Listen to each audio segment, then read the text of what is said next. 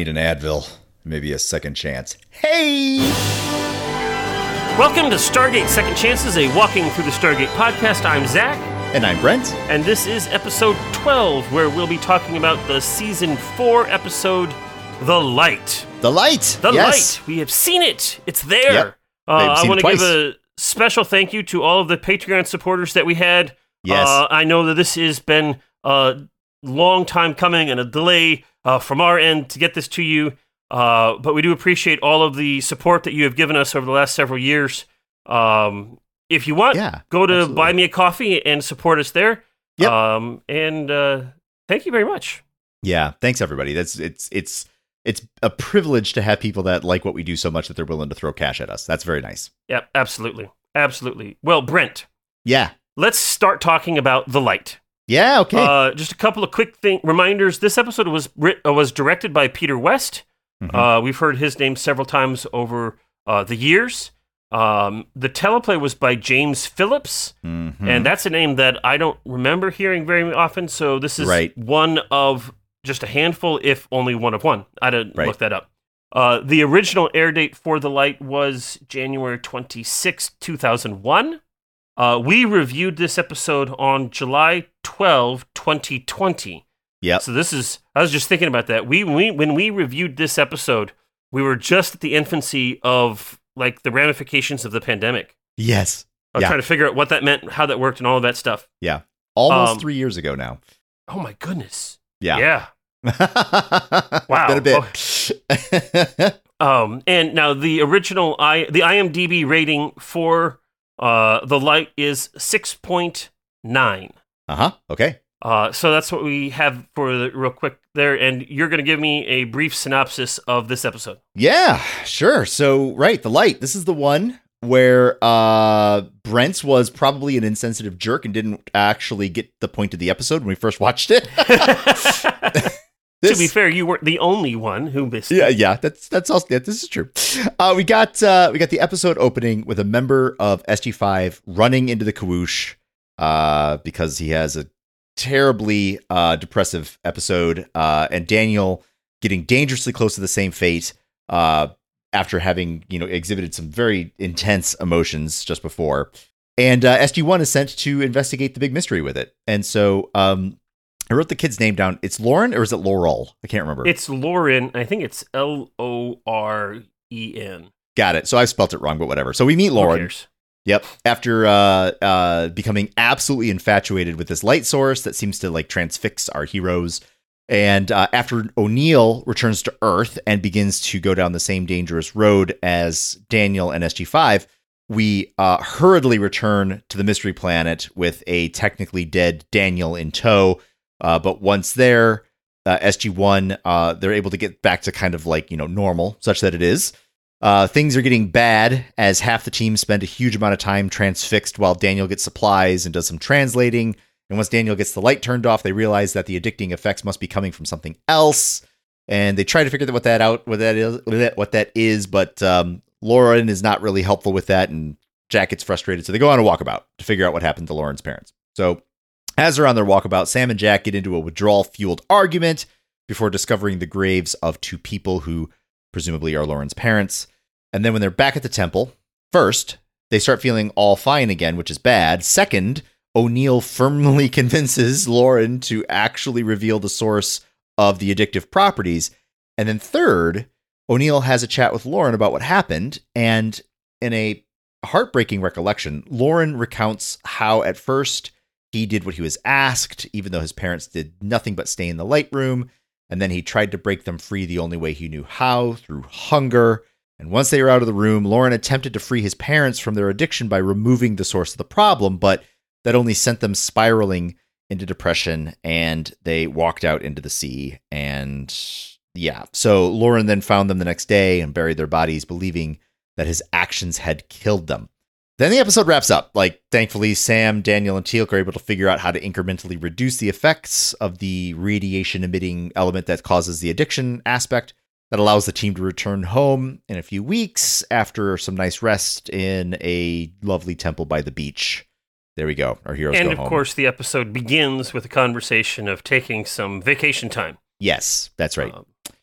Yeah. So bookends with that, and then with some ice cream as well. So the end. Well, Brent, thank you very much for the synopsis. Yeah. You've watched this episode now a second time. What did you think after this second viewing? Well, so throughout this entire episode, I was thinking about how I think it was Ed who wrote us and said that when he watched this episode, he was viewing it from the point of view of the child losing his parents to addiction. And that really sombered me up pretty fast. So watching it this time, it was exclusively through that lens. I suspect last time I might have been a little bit harsh on the actor who was playing Lauren, because the guy, he clearly looked like he was in his early 20s, and he's trying to play probably a teenager, but I think that the actual the character, the role probably should have been for somebody who's like more like 10 or something, right? Because there was just kind of ways about which he was acting or describing the situation or the thought processes that seemed to make more sense for a younger child than an older child. But I let a lot of that just go this time. I was just watching the story from a child's point of view, and I was choosing to assume that Lauren was younger than what he looked like on screen. And when I was doing that, the story still kind of had a little bit of a hitch and a get up into it. It wasn't bad, but and it flowed. But the payoff at the end, that really emotional scene where Lauren is recounting what actually happened, is way too close to the actual end of the episode. Like there was like 2 minutes between him like actually talking about the punch of his experience and us making a joke about ice cream and going home. Like it was really quick. But so many more of these scenes I thought were starting to not make sense, but more just they carried more emotional weight, and I can't think of a different way to say it other than I was just more somber this time watching it through. Like it was much more it was much more weighty, it was much more meaningful. The whole like argument on the beach between Sam and Jack, that was like a quasi parent situation arguing right there, sort of. Lauren wasn't there to see it, and that's taking the Sam Jack relationship beyond where it had gone to that point. Even though in that time of the series, Sam and Jack being a thing was kind of vaguely, hinted around. No, I'm sorry, not hinted, but you know what I'm saying? Like the tension was there, and right. So that was a major element of the story at this time. So like it made sense why they would choose to have it that way. But now all of a sudden that becomes much more fraught. It's not two people squabbling because they have withdrawal symptoms. It's quasi parents irrationally arguing with each other like heatedly, and how upsetting that must be to a child when that's happening for no good reason. Like, and then you get back to the emotional payout where Lauren just wants his parents back. And so he does what he thinks he can do with it. He tries to get them away.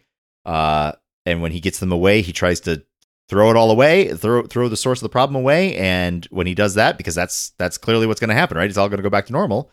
Of course it doesn't. Bodies are bodies, and brains are just a part of our body, and bad things happened, and that's really crushing.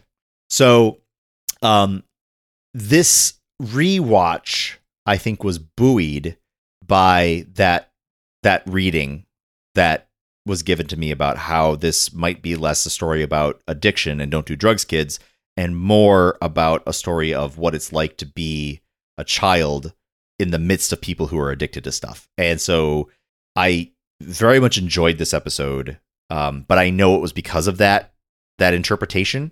It's not quite because of the episode. I think that once I started having an eye for it, I was seeing an awful lot about how this episode kind of fits with that vibe. But it's difficult to get.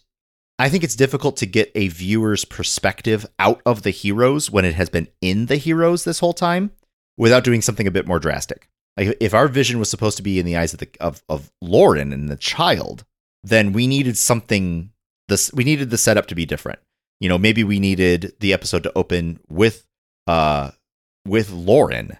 Imagine this episode opens with him alone, but just kind of going about his day because clearly he's found a way to make this thing normal somehow. And we're looking at this like, this is not normal. Maybe do some like Castaway type things where like there's no dialogue. It's just him. They did something similar with Jack and Mayborn in that one episode, Mayborn's last episode. Oh, yeah. Right, where there's Paradise Lost, I think. Yeah, where there was a ton of time where there wasn't really any dialogue, but it worked great. So, try doing something like that and then have our heroes walk in, but keep the focus fixed on Lauren. And then we would be seeing the situation through his eyes. Then we would be seeing these people who we know are heroes and are really good people becoming transfixed. Maybe have some flashbacks to see his parents, do something. Keep our vision through his eyes. And I think that impact would be better felt versus how it was told. And then therefore, when I first watched it, my eyes were through our heroes and it felt like a story of don't do drugs. And then it took somebody else saying, actually look at it through Lauren's point of view. And then it makes more sense. So I appreciated that a ton. And so, yeah, I ended up really enjoying this one, but for that reason. So there we go. That's kind of how I felt about it. What about you? How about this rewatch? Yeah. A lot of the same things. Just because of where I am today or yesterday when I was watching the episode, I had to watch it when I watched it, and my brain was not fully able to be in that moment. Sure. Which is just kind of the way it is sometimes. But some of the things that I noticed is that the human connection between Jack and various people. Mm-hmm. In particular, with him and Daniel, Daniel is on he's coming down from this high and he's on his ledge and he's considering jumping off and he's not there. And Jack has to be in that moment and engage him and, with a singular goal of getting him off that ledge. Right. But he has to do this in a way that doesn't scare Daniel off the ledge. Right. And you see that kind of interplay there, which I thought was really well written and well acted. There were a couple of times where I'm watching Jack and I'm like, oh, that's not quite what you should have said there. But it totally makes sense that you would have said something like that there. Right. But that's okay because you pivoted. And then you get that moment where of a brief moment of lucidity in Daniel, and he's like, "Wait, Jack, are you there?" And then you get that bond. That was a great scene. I loved that scene. It was not pleasant to watch, right? Because it was fraught with danger. And this is a moment that I really appreciated it because like. In the back of my head, yeah, I'm like, sure, okay, I know that these are our heroes, and he's not actually going to jump, and blah, blah, blah, blah, blah, blah, blah, blah, blah. But in that moment, the tension was real that he could have, that he may have.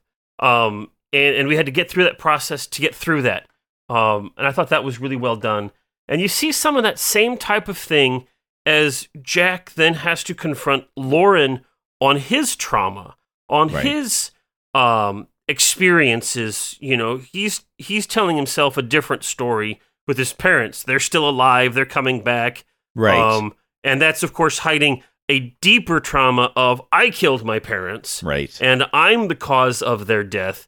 And Jack is able to break into that in a way to make a connection, make a relational connection that is honest, I think. Yeah. It felt honest to me, to just sit there and let him tell his story and give him the space to tell him story and break through. There was some force there, but there was also empathy there in Jack as he's opening the doors for Lauren to share his story. And I thought that was really well done. Those are elements that I did not appreciate on previous watchings of this episode. Mm-hmm.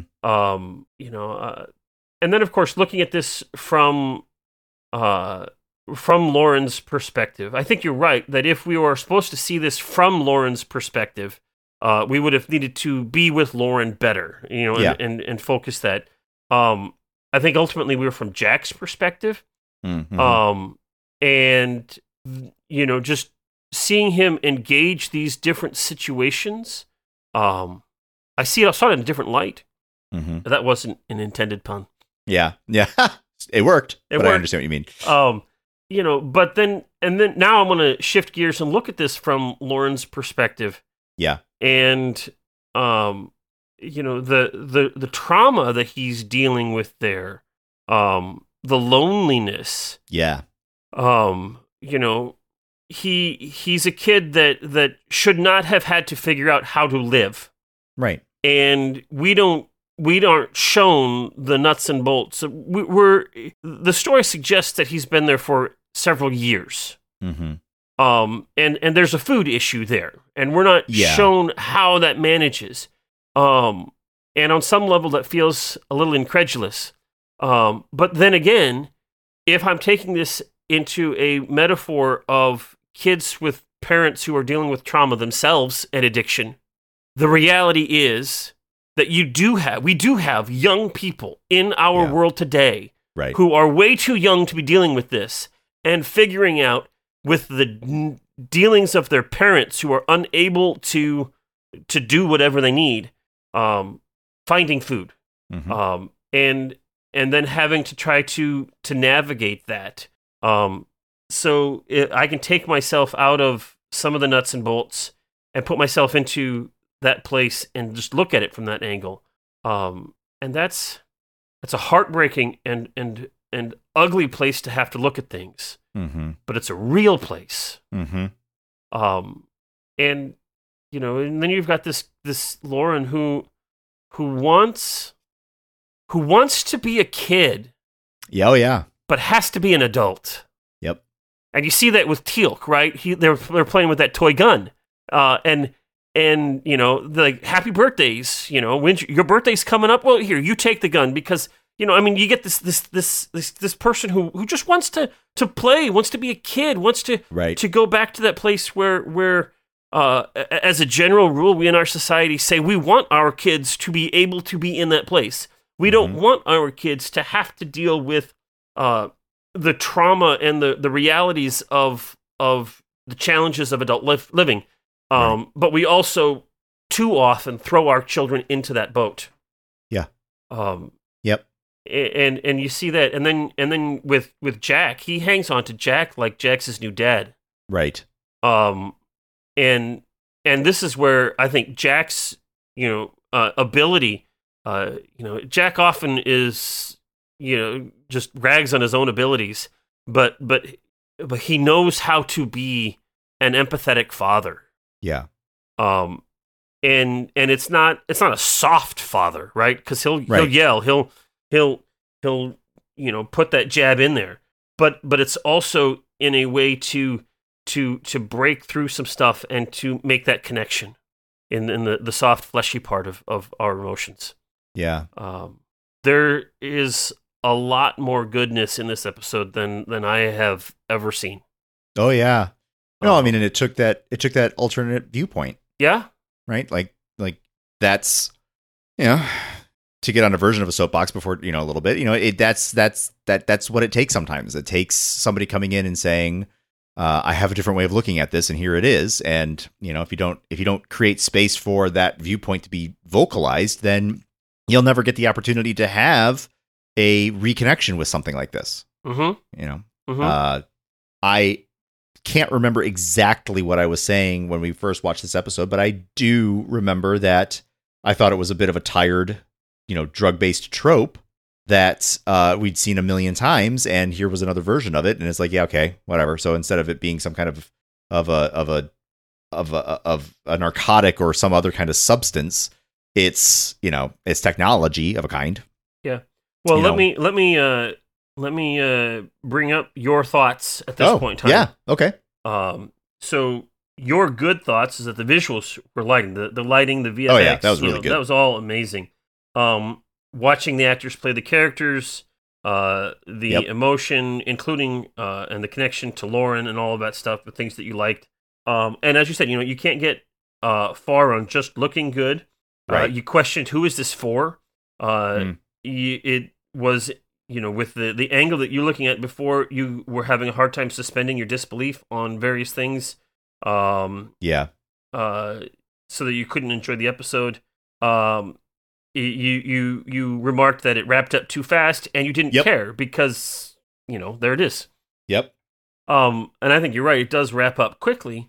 But it's remarkable how and this is something that is valuable about life, is that we, the fancy word is confirmation bias.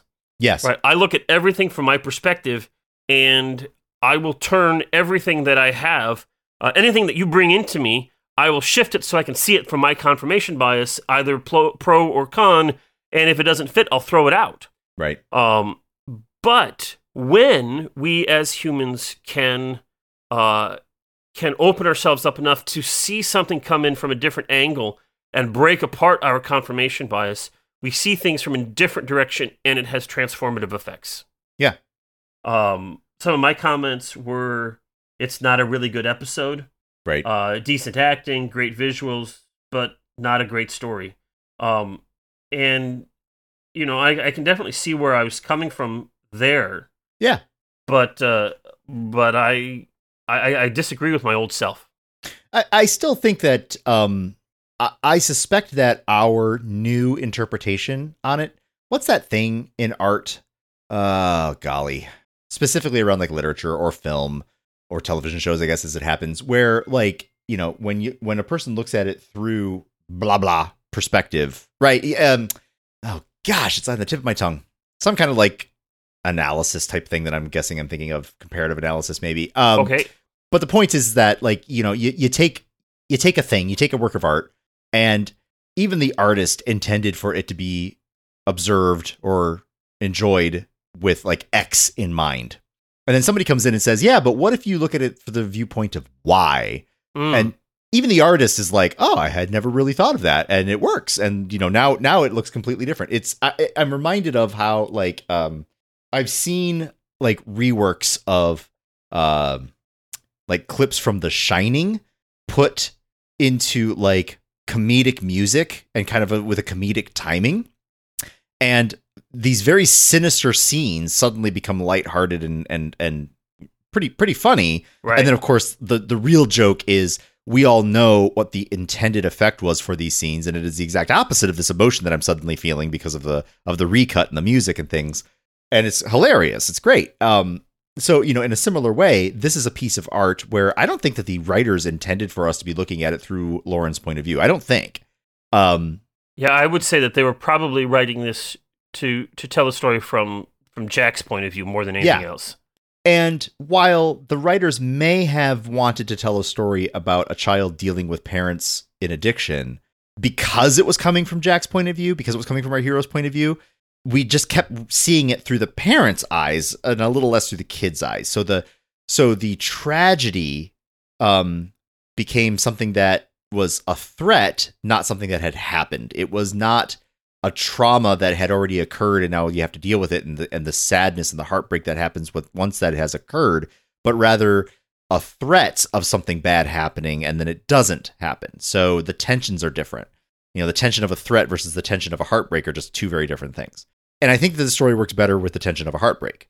Like, let's go ahead and tell a story that's sad, because the story is sad. And then they wrap up it wraps up with two happy-go-lucky.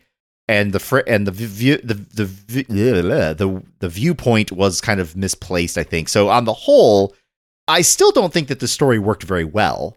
However, with the new lens, I enjoyed the story so much more. Yeah. One of my general critiques of Stargate SG-1, the Stargate franchise in general. Yeah. This may be less true when we get to Universe, but it's been so long since I've seen those episodes, I can't specify for sure. Their goal, and this isn't a critique, it's just what they are. Their goal is to be kind of a lighthearted science fiction show. Yeah, that's its purpose. That's its mantra. And then you get an episode like this that enters into the realm of some really heavy stuff. Yeah, and I appreciate that, and they do generally a pretty good job of entering into that. But where I don't know where this is coming from precisely, but the writers tend to be a little bit afraid of letting it sit with the tension of angst or anguish. I mean, the story can be, the story is finished, it's done, but and they don't go generally to the point of a freeze frame of everybody laughing at the camera. But there is that sense of, okay, we've had this heavy episode, and now we got to bring it into kind of the lighthearted element of things. Yeah. Where I would love to see them have a little bit more guts, and when they're delving into these harder topics, let the ending be a little more ragged, than covered in ice cream. Yep. So way to bring it full circle. There you go. They were talking about ice cream. We did have one comment on Facebook as I asked people to do this. And I think Jen commented on this episode, and she's going to reflect some of the things that we've talked about here. She says, "Oh, the light is special. I remember disliking this one in particular, but a reader comment made me change my mind in a 180-degree turn. They were describing what growing up in a family that is struggling with addiction felt close to what is depicted on the TV screen. This totally changed my outlook on the episode, and now I really feel for the younger boy who was just doing the best he could to survive after having experienced incredible fear and neglect." Yeah. Yeah. So, I don't have anything more to add to that. I don't think there's much more to, I at the risk though of adding more, it's okay to tackle tough topics. There was a lot of alliteration in there. Zach, I think you hit it right, the nail right on the head. This is season 4. This is January 2001. They clearly wanted the episode to end on a lighthearted note, so they made a quip about ice cream. They thought it was a worthy enough story to make a show out of, but I think you're exactly right. They were a little afraid to actually let the weight of it just sit in the minds of the people who are watching it. And that might just be a function of, I think we've talked about this before too, about how like popular TV is not the same as like theater. It's not the same as film, cinema, right? Yeah. It's not the same. There are plenty of wonderful examples of lighthearted theater and lighthearted film, like popcorn type situations. They're great, but so many more productions that are actually seeing time on stage, they go ahead and wrestle with some tough things, and they let it sit. And and it's okay for TV to not try to be that. Generally, I like it when it does, and I think that in these days it's just piled full of examples of them of taking such emotions and that's a big part of how the TV story goes. But 2001 that was not especially on like cable or broadcast. You know what I mean? Like right, yep. Like this was not the norm. Like you had to kind of be like, look, friends, our people are just wanting to have a nice evening in front of the television. Quit beating them over the head with tough stuff, right? Yeah. And here's you and me going like, no, it's okay, go ahead. Like, well, it was interesting. It was, I don't know, just a couple months ago, I finished up watching the U.S. version of Being Human, which aired in the late 2010, somewhere in the 2010s. Yeah. I don't remember exactly where it fell. It might have in the noughts to begin. I don't remember. Sure. But so that's just a decade or so after this episode, right? Aired, and that is an episode that certainly leans into the dark, the depressive, the angsty stuff, right? And so there is a shift in television toward that. You see a lot, and even Battlestar Galactica, which is 2004, I think. Right. So it's just a little bit after this, and runs concurrently with some of the later seasons of SG-1. Definitely reaches into that heaviness there. there's a leaning into that in the future that's not quite there in 2001. Right. And I don't know for sure where I was going with that, but there it is. No, I mean, like it's just indicative of it's acknowledging that while you and I are frustrated that it didn't go there, right? That this episode didn't go there. It's not unreasonable that it didn't go there. Right. And I don't think it should be necessarily like high marks should not be held against it. Whatever. That's the wrong way to say it. We should not think poorly of it because it did what it needed to do. But on the other hand, we don't have to like it. Right. Yeah. So, Brent. Yeah.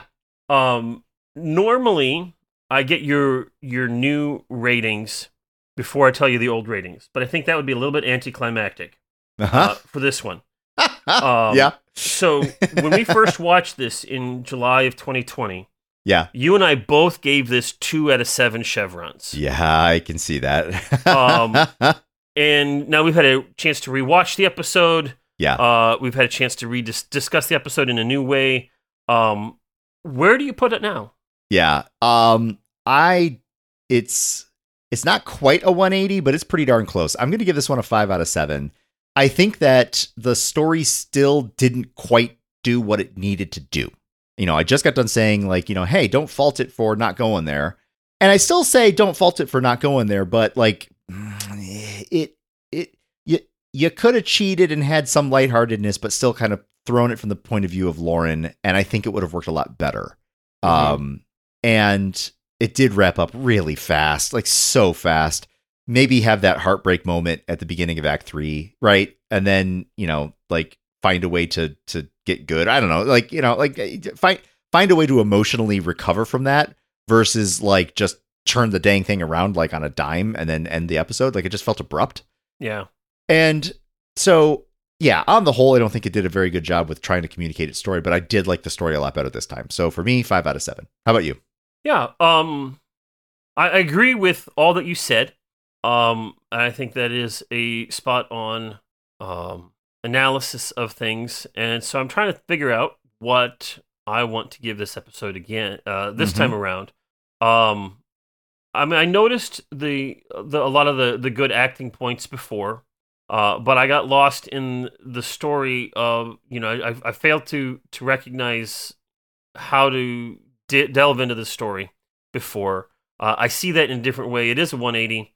And I'm trying to think if this is worthy of a 6, and I don't think so. I don't think it's a lot better than what I thought it was. Yeah. But I think I'm going to agree with you and go with that 5. Yep. That's where it sits. It's a solid. It's a much more solid episode than I gave it credit for before. I wouldn't fault anybody for still feeling bleh about it. Yeah. And there are certainly things that they could have done better, but there was a core there that from a new perspective you see that, and they actually address that in a way that is fruitful. Yeah. So I agree. 5. Yep. All right. There you go. Well, thank you very much for listening to this. Thank you very much for supporting the podcast in whatever way you do, whether it's just listening or whether it is throwing shekels our way, whatever it is. Yep. If you have any questions or comments to us, you can email us at walkingthroughthestargate@gmail.com. You can, of course, go to the Walking Through the Stargate Facebook page and group and have conversations there. Or, of course, the Discords. Yes. And if you don't have, that's the place where much community happens. And if you need a link to that, go to our website, wtts.space. Space. And with that, I say I'm Zach. And I'm Brent. And this has been Stargate Second Chances, a Walking Through the Stargate podcast. See you next time. Bye.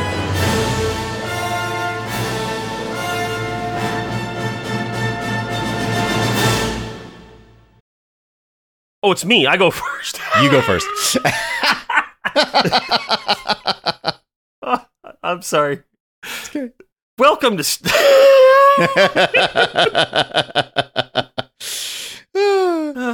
It's been a while since we've done this. It's okay. It is. I just get so used to that. You're like, I go to 8, and then I wait, and then you talk. Yeah, that's like, right. Wait, that's how it no, normally goes. it's me.